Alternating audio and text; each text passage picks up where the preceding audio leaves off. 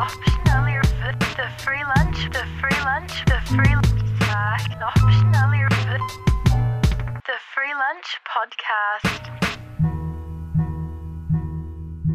1. Make up your mind that you are going to protect your own dream. If you've got its back, your dream is invincible. 2. Cultivate patience. Prepare for the long haul. Building your professional skills and your professional character can take years. 3. Put your butt in the chair and start working. No excuses.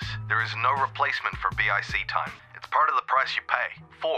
When you've achieved something, do something else and achieve that too. 5. Repeat steps 4 and 5 until your dreams come true. These are words and rules written by the author of The Dresden Files and the Codex Alera, Jim Butcher. I've paraphrased a bit because originally, Jim was talking about writing, but this is a message that can apply to anything. Replace butt in chair time with singing or running or researching. It's all the same. Success doesn't come from nothing. As Jim says, TANFL. There ain't no free lunch. Those words have always inspired me and motivated me and driven me to achieve, even when my natural procrastination threatened to take control. That's why I'm here. I'm your host, Danny McGeehan, and this is the Free Lunch Podcast. Before we start, I want to talk about me. That's not much of a surprise to anyone who knows me, I wager, but you should know where this is coming from. To anyone who struggles to get out of bed in the morning, to anyone who sees the world in a dull grey and not, as you may perceive everyone else does, a world of pastel and rainbow, this isn't coming from a place of higher knowledge. This isn't a lecture. I'm one of you. I'm exactly like you. Whether it's depression the mood, depression the mental illness, or just basic lack of motivation, I understand that desire to roll over and go back to sleep, or flick on the TV instead of work, or maybe crack another beer when you shouldn't. This podcast is kind of a therapy for me, and it's me trying to motivate myself and see if just maybe I can motivate someone else too. There ain't no free lunch. Let's get started. First off, a bit of an apology. I'm kind of sick when I am recording this, so apologies if I sound kind of like I've got a deck in my mouth. Procrastination is a pretty big player in my life, and I know it is in other people's lives as well. The Greek poet Hesiod wrote about procrastination as far back as 800 BC, cautioning his togaed mates not to put your work off till tomorrow and the day after. I have no idea why he's British, but that does make me wonder which historical figures were chronic procrastinators. Kill Caesar? Thanks, Brutus. Can't be stuffed today. I'll do it tomorrow. Hashtag relatable. Association for Psychological Science member and professor of psychology at DePaul University, Joseph Ferrari, said in a 2013 paper by the APS that as many as 20% of people may be chronic procrastinators. Chances are some of you are listening right now. In the paper, the causes of procrastination are stated as a lack of self-regulation, and more accurately, a lack of emotional regulation. Basically, without the ability to be motivated at will through a good or at least positive mood, you're unable to work productively or even motivate yourself to start working, period. Which got me thinking, how many people can actually get up in the morning and say to themselves, I'm going to be in a great mood today? I don't think there are many, that's for sure. I know some people, you know the ones, we love to hate them. Every day, bubbly as a glass of champagne and ready for whatever the day has in store for me. Yuck. In truth, I know people like that who I love, and I envy them. But I know far more people who aren't that way, who still get their shit done. They can be as moody as all hell, but they're part of the grind. So how do they do it? Be back in a few. Optional ear foot, the free lunch, the free lunch, the free optional ear foot, the free lunch podcast. Why do you think people procrastinate? I think because some people are lazy and they just want to put it off. Where do you think procrastination comes from? It comes from having to do something that you really don't want to do and you find any excuse under the sun not to do it. There are lots of different opinions when it comes to where procrastination comes from, why it happens, and what you can do about it. While 20% of people are considered chronic procrastinators, I think it's apparent that everyone does it at least some of the time. It's something we all share, and there's a very good reason for this, I think. We're all lazy sometimes. We want to go out with the lads rather than get that assignment done. It's the ability to stand up and go, I will do that work today, that separates the nominal procrastinator from the chronic.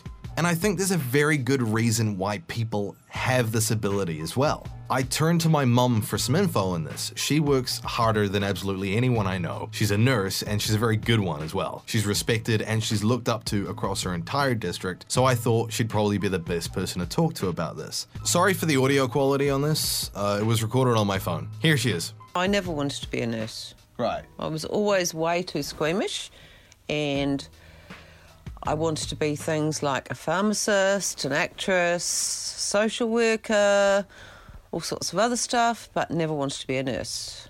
Right. But I got tired of school at about 16, so I decided to leave and bummed around doing a few different jobs, like working in a bank and a shop and a laboratory and an office, and it was all boring. Interesting 6 months in a sausage factory.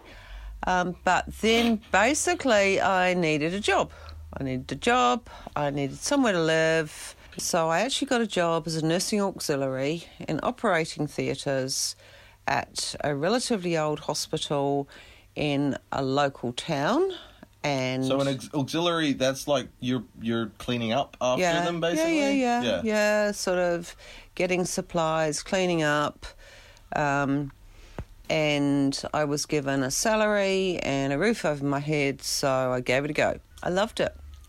Yeah. I absolutely loved it. And that's where my love affair with nursing began. When I began my nursing training, so it was the senior nurse in the operating theatres that recommended I go and do my training. Mm-hmm. So off I went. So during my training, I did all sorts of areas because it was hospital-based training. But where I really loved was medicine.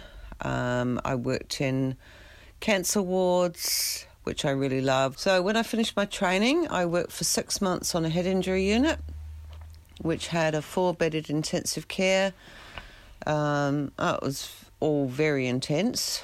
Then I did more oncology, medicine. So I did intensive care, recovery, all sorts of kind of like quite high-tech stuff. And then after I came to New Zealand, I had the opportunity to work in hospice, which was pretty much then became a bit of a passion for me. The key thing for me all the way along the road has been my passion and my belief in nursing and the difference it can make. I never expected to be doing the role I'm currently doing. I don't really plan things that well. I think the passion comes now from the fact that it's never boring. Never boring. The people I meet are fascinating and amazing. I can spend a whole week visiting patients over the age of 90, and every story they have to tell is different. Yeah. And it's very much about respecting the person, respecting the place they're in, and trying to find a way to make their life, their situation, their health situation, the best I can. Yeah.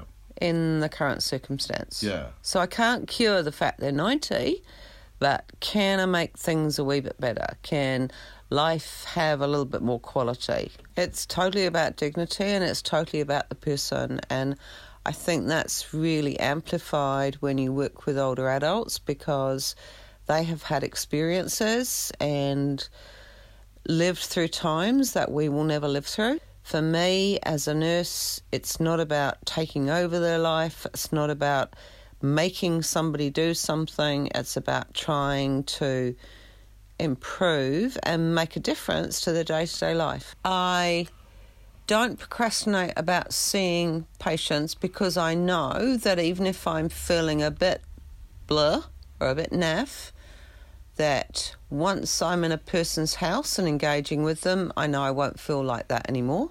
And I actually feel really honoured to be allowed into people's lives in the way that they allow me. And that is another thing that really drives me. Passion, drive, incentive, enthusiasm. I think they're all kind of like part of that same group of feelings and emotions. And I think that knowing that I can make a difference is what drives me and further gives me the passion. There it is. In a nutshell, it's passion.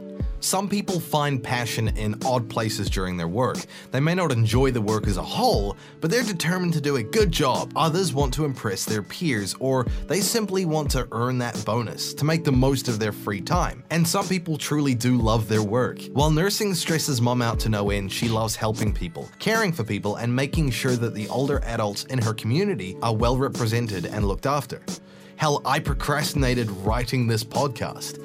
I had my set timeline of when I wanted things done and left the script writing to Wednesday, when I should have been recording. In the end, I'm passionate about what I'm doing here. I want to really apply myself to this project, and I did, even if I buggered about for a couple days, got sick, and paid for it. If you find that you don't have the drive in your daily work, maybe look deeper than what you're doing. Why don't you have a passion for it?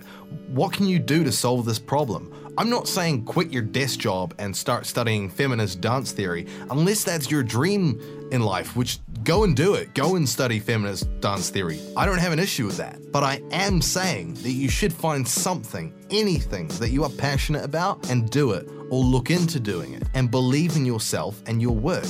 That's how I'm trying to cure my often chronic procrastination. Find passion in your life. People are at their best when they're passionate about something, and you deserve to be at your best.